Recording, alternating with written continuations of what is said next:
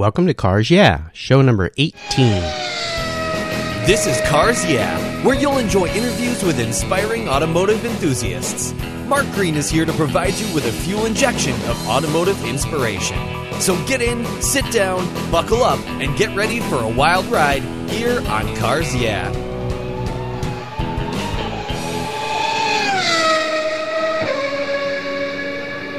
Hello, automotive enthusiasts. I am very excited to introduce my special guest today, Marshall Buck. Marshall, are you buckled up and ready for a fun ride? Yes, I am, Mark. Thank you. Good to be here. Marshall Buck has been an automotive enthusiast since childhood. At the young age of 15, he designed an electric slot car racetrack set, presented it to the R&D group at Aurora Toys, and actually started doing freelance work for them. Later in life, while working in the fast and crazy-paced world of audio production and television, Marshall continued to build model cars for himself and a few select customers. And in 1982, after a well-heeled client convinced Marshall to go full bore into model making, he's never looked back. His models have garnered much publicity and praise worldwide. Marshall's client list is a virtual who's who of some of the movers and shakers in the world. Marshall founded Creative Miniature Associates in 1982, now known as CMA Models Incorporated. In 1998 and again in 2006, he was asked to guest curate two special model exhibitions for the Stanford Museum and Nature Center in Stamford, Connecticut. Both shows were a resounding success, and the museum was rewarded with record-breaking attendance for those two exhibitions, more so than for any of their other shows. Marshall's models are truly works of art. So Marshall, I've told our listeners a little about you, so please take some time and share some more about your history, your business, your interests, and your passion for automobiles. Wow, that's a tall order. I have, and probably more so because my tastes and interests are so varied. I love models, I love automobiles, and pretty much art, collectibles, anything that's done to a really great standard. I love detail. Automobiles have always been something that I've been fascinated by since I was a kid, and it was probably a lot of friends of my parents used to show up in some pretty great cars. I loved them. I didn't realize how great they were at the time. I knew they were a little bit special, and I think it was that involvement and just being around that. Nobody else in the family was into cars, but for some reason I had the car gene somewhere in my DNA. It's stuck ever since. Always collecting toys, playing with cars, playing with little toy trucks, slot cars, racetracks, designing, and always just trying to imagine what I could do and what I'd like to do. Picking up books, magazines, reading about these things, and then if I could, trying it. I remember the first time one of the first model kits I tried to put together, and I say tried because it was a complete disaster, and the one after that wasn't much better either. But perseverance, tenacity, and just you keep going at it. It's the one adage that I also like say to people, and that I pretty much live by is you get knocked down, you pick yourself up, you dust yourself off, and you get back in it. If there's something that you really feel strongly about and you really love to do, you should go for it. There's certainly easier ways to make a living than the way I've chosen, but it's also been very very rewarding too.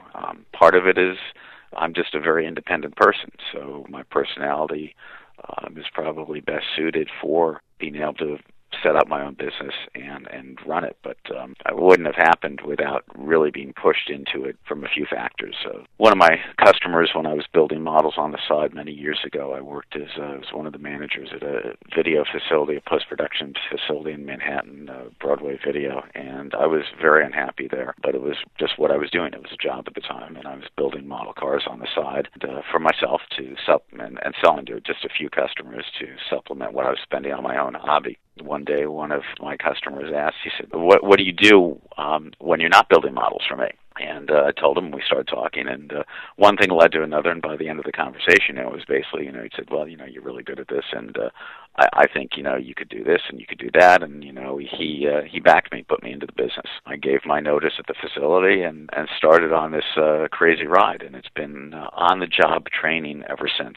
Wow. Well, I think so many young children, especially boys, built models when they were kids. I was one of them. The thought back then that I could actually grow up and do that for a living was complete fantasy. So you fulfilled a fantasy that so many young kids and young boys have had, that they could actually grow up and build models. But the models that you build are far from the plastics snap together or glue together models that most of us think of when we think of models. Perhaps you could talk a little bit, and we'll get into it more a little later on, but the complexity of the model cars that you're building and the types of manufacturing that you're doing, perhaps you could touch on that a little bit. What I got into, and it's just been, I'm not even sure where to begin. There's just so much to it, but it really evolved. I guess that's one of the best ways you could put it, because I did start by just simply, building kits and then slightly improving them, and then reading a book or magazine and saying, gee, this kit or this model doesn't look anything like the car, or this is wrong, or that's wrong, and starting to improve, learning, honing my skills, reading about things wherever I could. So everything I've done has all been self-taught, which is good in some ways, and in other ways it's taken me a heck of a lot longer to get to where I am because of that. Models now, it's everything from taking an existing kit that you can buy on the shelf and radically modifying it and improving it, and throwing out a lot of what's there and adding new parts, fabricating pieces, and doing what's akin to a mini restoration or fabrication of a real car, to my production line models, the CMA limited editions, which those start from complete scratch, of seeing something, a car, researching it. You go through the whole process of drawings and creating the original master model, and then having molds and castings done and parts produced, and on and on. That's really an overly simplified explanation of it, but that's sort of where that is. Well, so if I had a very unique automobile in my collection and I wanted a model of it to put on my desk so I could look at it every day, I could come to you and say, build me one. Yeah, that's pretty much it. And I've gotten an awful lot of that over the years, and everybody's got different budgets and different what I call thresholds of pain as to what they're willing to pay for for a fine model. And some of the people that I have as customers are ultra serious automobile collectors as well as model collectors, art collectors, etc. Others are just occasional, or I have some customers that have one nice car and then they've got huge model collections. There's no rhyme or reason to it. Everybody has different interests and collects differently, but certainly I have built many models, of customers' cars, something they own or have owned, and then of course everything else in between. Well, sounds like you're having a huge amount of fun. You're just a little kid at heart. Sometimes, I've been called everything from that, from a little kid and somebody who never grew up, and in a lot of ways I still haven't grown up. One customer used to refer to me as Santa Claus. Another one, when I present him with some really great items, refers to me as being as bad as the local crack dealer, and so it's just but it's all it's all in good fun, and and I realize what I do. I love it. I take it very seriously. It's not going to change the world. And it's certainly, these are items that people really like and they appreciate it, but nobody needs it. And I don't kid myself for a moment that I'm doing anything that's, akin to being a surgeon or a scientist who makes a great discovery. But it's a high level of craftsmanship. Some people call it art. I'm uncomfortable with that, so I just refer to it as a high level of craftsmanship, the way that you have that in certain other industries. Well, I've seen the models you make, and I would call it art. And I love the fact that you think of yourself sometimes as never having grown up, because good for you. That's a nice way to go through life, is to be happy and joyful of what you're doing, and that's what Cars Yeah is all about. So appreciate you sharing that story. As we continue on your journey, I'd like to start with a success quote, a saying that maybe has been instrumental in forming your success in your life. It's a great way to get the inspirational tires turning here on Cars Yeah. So take the wheel, Marshall. Sure. I'll go by something that I consider pretty obvious and straightforward, and I've heard other people say it on occasion, but it's something that I pretty much apply on a daily basis, which is just simply never say never, because you never know what opportunities are going to present themselves or what idea is going to come across your path, how something's going to turn out, who you're going to meet, and just what you can do and what you think you may never be able to do today. Tomorrow you might be able to, or 5 years from now, because what I'm doing now, I never thought in my wildest dreams as a child that I'd be able to do. That pretty much sums up the never say never. Love that. Never say never. That's a great way to go through life. And you answered my next question about how you do incorporate that into your business and your life. Could you share with us a story that instigated your passion for cars? Tell us that pivotal moment in your life when you really knew you were a car guy. Oh, boy. Well, that would go back to, I guess, when I was a kid. Is that acceptable? Of course. Well, again, going back to where I grew up and a lot of our friends that had some really great cars. And it was anywhere from friends of ours to friends and customers of my father's that would come by and to visit and stay with us or just be visiting. But down the road from us was one of our good family friends. Where we lived, there were a number of airline captains, and he always had a new Porsche. So this is going back into the early 1960s. I remember one day when it was just something about that car. One day when he came to our house and he'd gotten a new 356 Cabriolet. Remember, it was a pale yellow. I can't remember the color of the interior, but top down, and gave me a ride in it. And then later on, he just kind of joked around it. And he needed a push to help it get going. And I was, my gosh, I might have been, I don't know, 7, 8 years old or something. So, I gave it a push and away it went. And, and just hearing that little, air-cooled engine and just taking off and just the look of the car, the whole thing. I don't know if that's what did it for me, but that is a memory that I've had. I mean, sometimes I can't remember what I ate yesterday for lunch, but that stuck with me. Sure. There were other great cars too. I mean, I still love the smell of an old, English interior, particularly, Connolly hides. Man, there's something about the smell. Some of the old Jaguars and the old Rolls Royces and Bentleys, again, cars, 1960s sort of era. It just, if you could put that in a can and have it sprayed in a room, I'd be buying that probably by the caseload. Okay, listeners, there's a business opportunity for you out there. So you can right. say, I got the idea listening to Marshall Buck, and the rest right. is and history. I expect then a free supply for the rest of my life. We'll make sure that happens.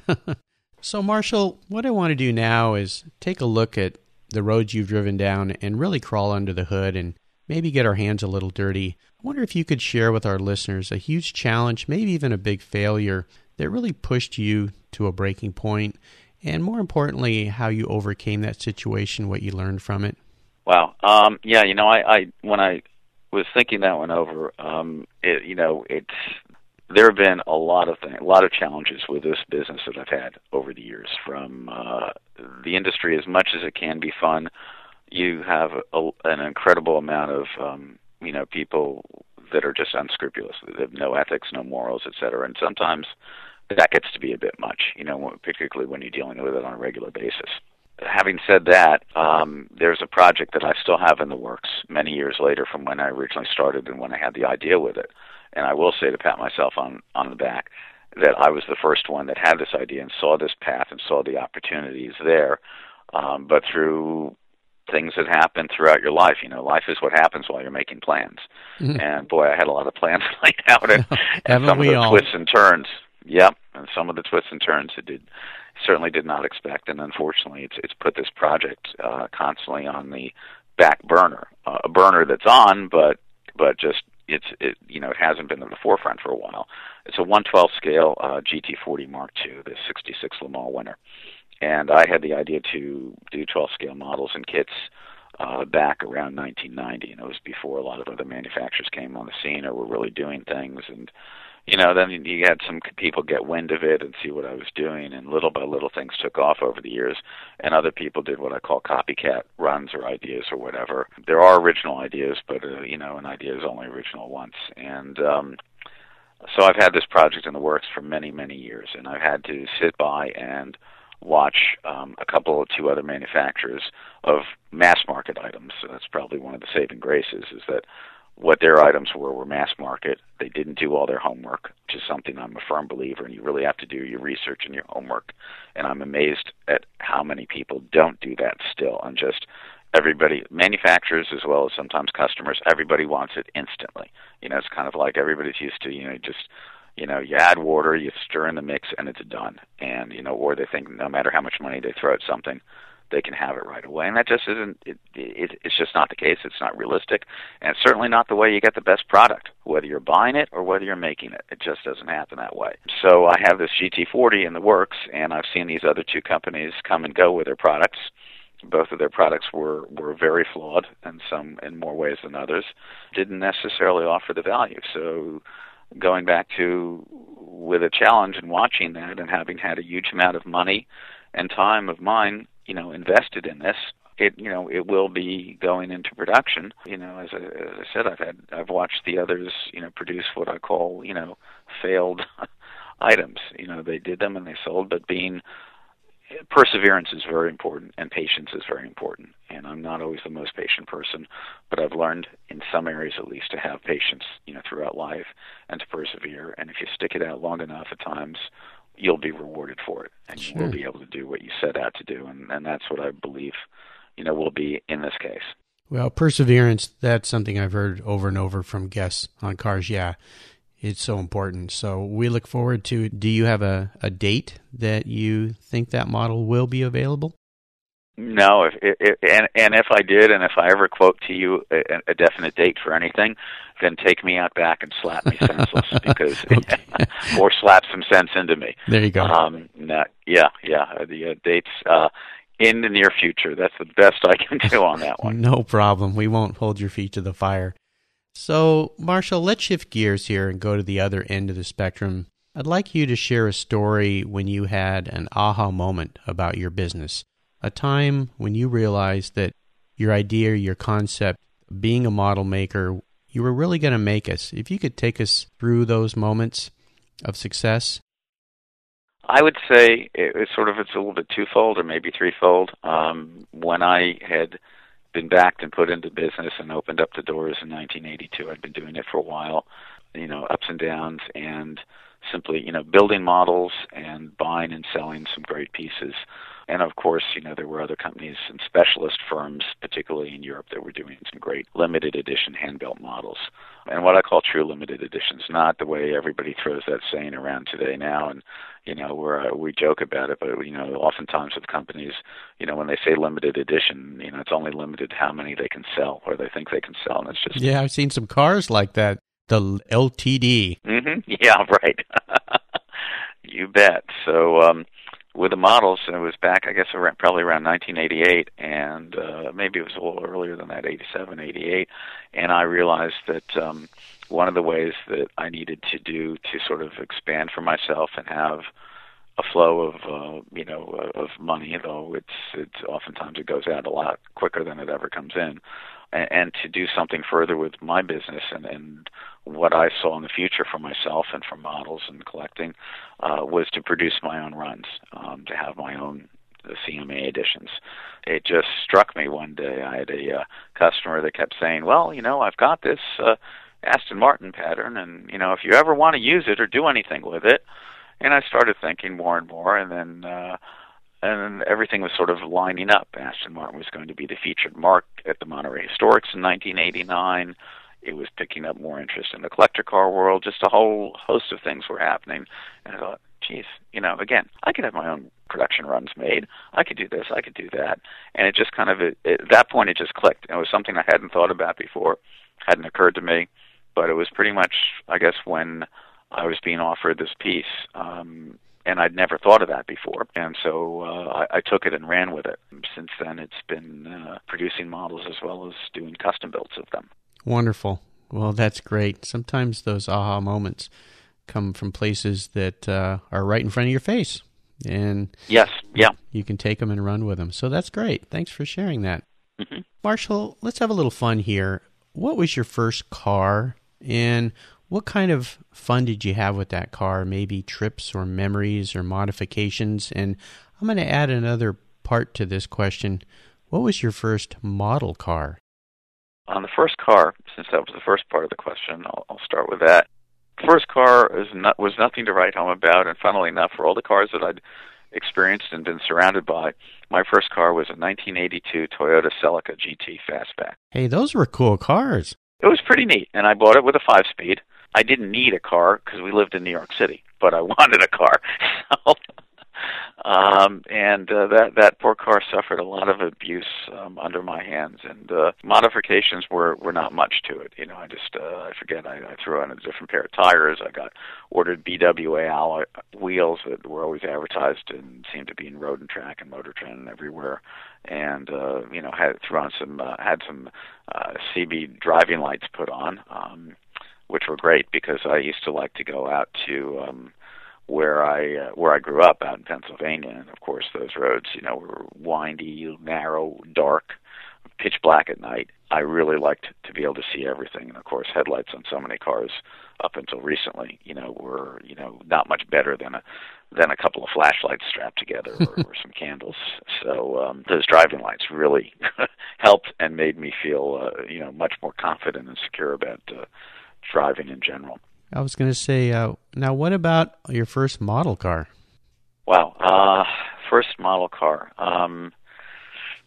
That's a good question because there were, I started when I was a kid collecting a lot of old die-cast cars of the Corgi toys and Dinky and Matchbox and Solito and some other more obscure brands when I was a kid. I mean, and I had it from when I was little. Now it just kind of jogs my memory. I mean, I remember at the age of, I don't know, what it was 4 or 5 or whatever, in our house, my parents had one of the closets in my room. We had a whole series of shelves put in so I could line up my car collection. Mm-hmm. And I used to tell everybody back then, from when I was a tiny tot, that this was my model collection or my car collection. I remember which. And I was collecting these, and that was the thing to do. And I don't know where I got it from or how I knew, but I mean, I had that, idea of collecting model cars. And eventually, as I would discover better things, throughout my life, and as a teenager and then a young man, and there was a great deal of turnover in the collection from sort of graduating from toys or from lesser models to the really, really good stuff. It's a bit kind of mixed in there as to really the first model. Sure. Well, I was having this discussion a couple days ago. I was telling him I remember my first model car really well. It was a Matchbox by Lesney, a red Jaguar XKE coupe. Oh, man, that's still one of my favorites. I remember that. In fact, I was a kid. My sister had one. I can't tell you how many times I stole it from her. Oh, goodness. Yeah. Any seller's remorse with real automobiles you've had over the years, that maybe a car you sold that you really wish you had back? Yeah, there are sort of two remorse deals. One is a car that I sold, and one was a trade deal that I had with a friend. The car that I sold that I still have remorse over was a '65 Austin Healey 3000 Mark III. Healey blue, silver painted wire wheels, and I had a lot of fun with it. I love that car. I still like the way they look and just everything that they offered, and I wouldn't mind having one again today, one of these days. Everything these days is just tied up in the business and in the family. Sure. Car deal that I had passed on, which, it's one of those things, hindsight's always 20/20. Mm-hmm. But again, going back to, I guess it was sometime in the 80s, late 80s or very early 90s, we had a friend of ours. I used to live in Connecticut. He was heavy into Bentleys, and then he had some cars that he would buy and sell, things that were 1950s and 60s vintage. He wanted me to scratch build a model of one of his Bentleys. He had this kind of like boat tail speedster. I guess from the 30s. I really don't even remember the designation, 3.5 or 4.5 liter. But anyway, he had a 50s. I remember if it was James Young or Hooper. It was a Bentley two-door convertible. It was a fairly rare one. It was a very rare one. The particular body style wasn't a typical, cloud style. It was more of a specialized body and needed a restoration. He wanted to trade me that car for the scratch build. And all I could think about was all the work that I had to do, and then what a restoration was going to cost then. And I should have just done it and held on to the car. And of course today, and I'd love to have that car. Easy come, easy go. You can't look back, that's for sure. No, you can't. Is there a current project you're working on right now that really has you excited and fired up? I'd say that there are two that really do. As soon as I can get back to them, because I'm finishing off a one-off scratch-built model for one of my customers of one of his cars. But when I have, which is a Ferrari 250 short wheelbase, Ooh. When I have that model done very shortly, it's great. But it's also made me realize a few other things about what I'm going to continue doing and not continue doing. But a couple of projects that I have in the works that I am very excited about are, again, they're CMA limited editions. I'm doing the Scarab Mark II front-engine Roadster. Nice. And I'm going to do a couple versions. Yeah, I've put a huge amount into that, a lot of research. Also a Delage D8 aerodynamic coupe, which was beautiful. the Pebble Beach winner, I forget, several years ago. Ah, I remember that car, yeah. Yeah, spectacular. When I was on the lawn as it's owned by Sam Mann, and as he drove the car in, it's one of those few times where a car has literally stopped me in my tracks. That was one of the ones that did it, and just an amazing vehicle. What's your favorite way to spend time in your garage with your cars? Is it wrenching on them, detailing, or just going out and driving them? It's getting in and just driving, because it's kind of like what I do every day since I'm tinkering and building and around things. The last thing I want to do is pretty much pick up any tools or anything else. I just want to get in and drive. Awesome. And that's my favorite thing to do with the cars, rather than having another project that I have to work on. Okay, Marshall, this is one of my favorite parts of our talk. It's called The Last Lap. This is where I fire off a series of questions, and you give our listeners very quick blips of the throttle answers. So as a driver, this should be kind of fun. So are you ready? I think I am as ready as I'm going to be, yeah. Okay, here we go. What is the best automotive advice you have ever received? I would say, and it's something that I've heard time and time again from a number of people, friends and fellow collectors, buy the best. And I'll add to that, and run away from any projects. So it's just, they always turn out to be something other than what you ever dreamed they would be or had nightmares about. Seems to be a common thread answer I've heard from many people, so words of wisdom. Mm-hmm. Would you share a personal habit that you believe contributes to your success? A couple of them. One is simply focus. Focus on what you're doing. Try not to get too distracted by so many other things, which is one of my biggest downfalls, because I do get distracted by a lot, but I really try to focus on that, whether and in a project or in day-to-day work. If you see so much that you have to do and get overwhelmed by it, compartmentalize it. Work on a section at a time and just visualize that and stick with that. Get through that, and then you move on to the next phase of whatever it is that you have to do. And also, reply to people. Respond to inquiries, questions, etc. Whether it's by the mail, whether it's email, or whether it's phone. I find that so many people don't, or are slow. They either don't reply at all, or they're slow to do it. You miss out on an awful lot like that. Well, those are two great answers. And there's a great podcaster named John Lee Dumas, who uses that term focus often. And his terminology for focus is it stands for follow one course until successful. Do you have a resource that you'd like to share with our listeners, maybe a website or suppliers that you found to be really useful? Yeah, I do. And it's funny, when I was looking this over, too, on some of the notes, I found that part of the problem with our changing world is that some of the really great suppliers that you have one week are gone the next. And that's what happened with one of the suppliers that I had. So I was going to recommend that one, but they're not really there. They've actually been absorbed or consumed by a monolith that's out there. So there is another one that I get things from on a regular basis, which is really very handy. It's called Rio Grande or Rio Grande, and they are specialized a tool and findings supplier catering primarily to the jewelry industry. But they have a wealth of really high-quality hand tools and fine, small tools, the type that I need to work with, as well as all sorts of specialized packaging and other bits and pieces. They produce a couple of really great catalogs and just their hand tools in themselves are worth it. It's really quality products. Is there a book that you've recently read that you would share with our listeners that you enjoyed quite a bit?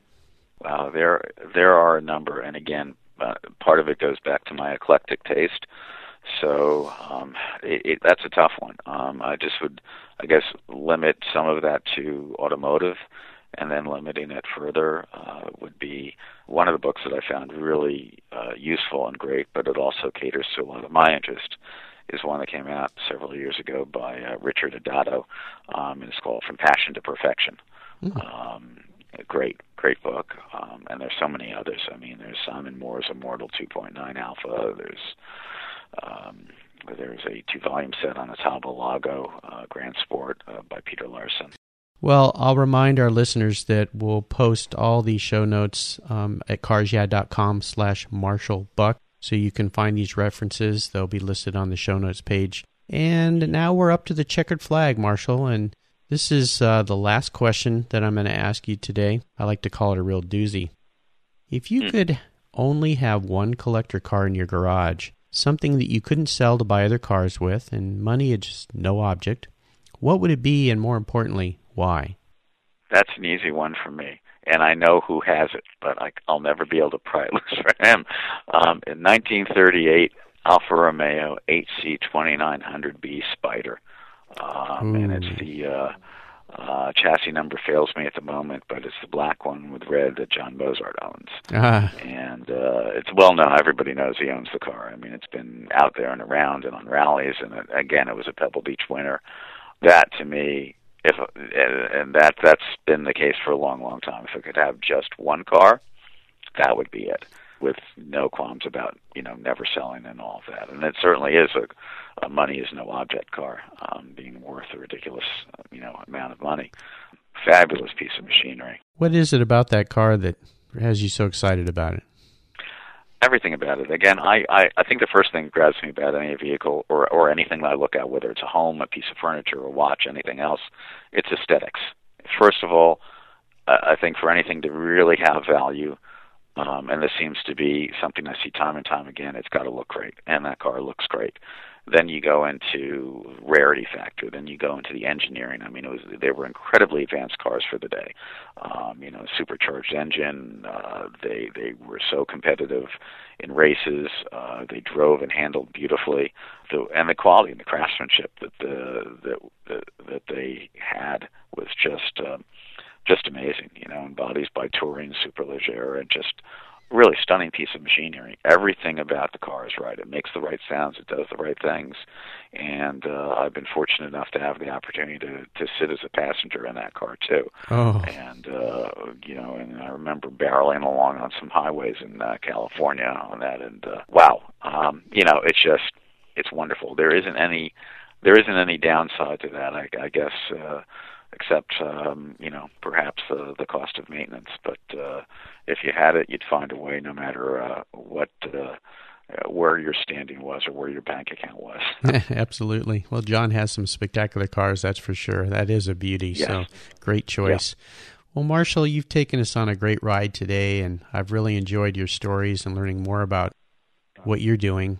Thanks for sharing your journey with us. If you would please give our listeners one parting piece of guidance before you drive off into the sunset, and then let them know what's the best way for them to find you. And then we'll say goodbye. I would say two things. Yeah, exactly. Well, in terms of the piece of advice, mine is for people, anyone that drives a car these days, don't text and drive. There is no text that's worth your life or anybody else's life. Great advice. It just simply, there isn't. No excuse. And my website is cmamodels.com. Wonderful. Well, listeners, you can find the links to everything we've talked about here today at carsyeah.com/MarshallBuck. Just go to carsyeah.com and enter Marshall in the search bar, and the show notes page will pop right up. Marshall, I want to thank you for being so generous with your time and your expertise and sharing your story with our listeners. Until we talk again, we'll see you down the road. Great. Thank you, Mark. Really enjoyed it. You're welcome. Thank you so much for joining us on today's ride here at Cars Yeah.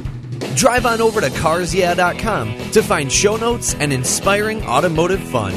Download your free copy of Filler Up, a fun book filled with gorgeous photographs of fuel filler fun, including quotes from more inspiring automotive enthusiasts. Download your copy today, and we'll see you next time on Cars Yeah!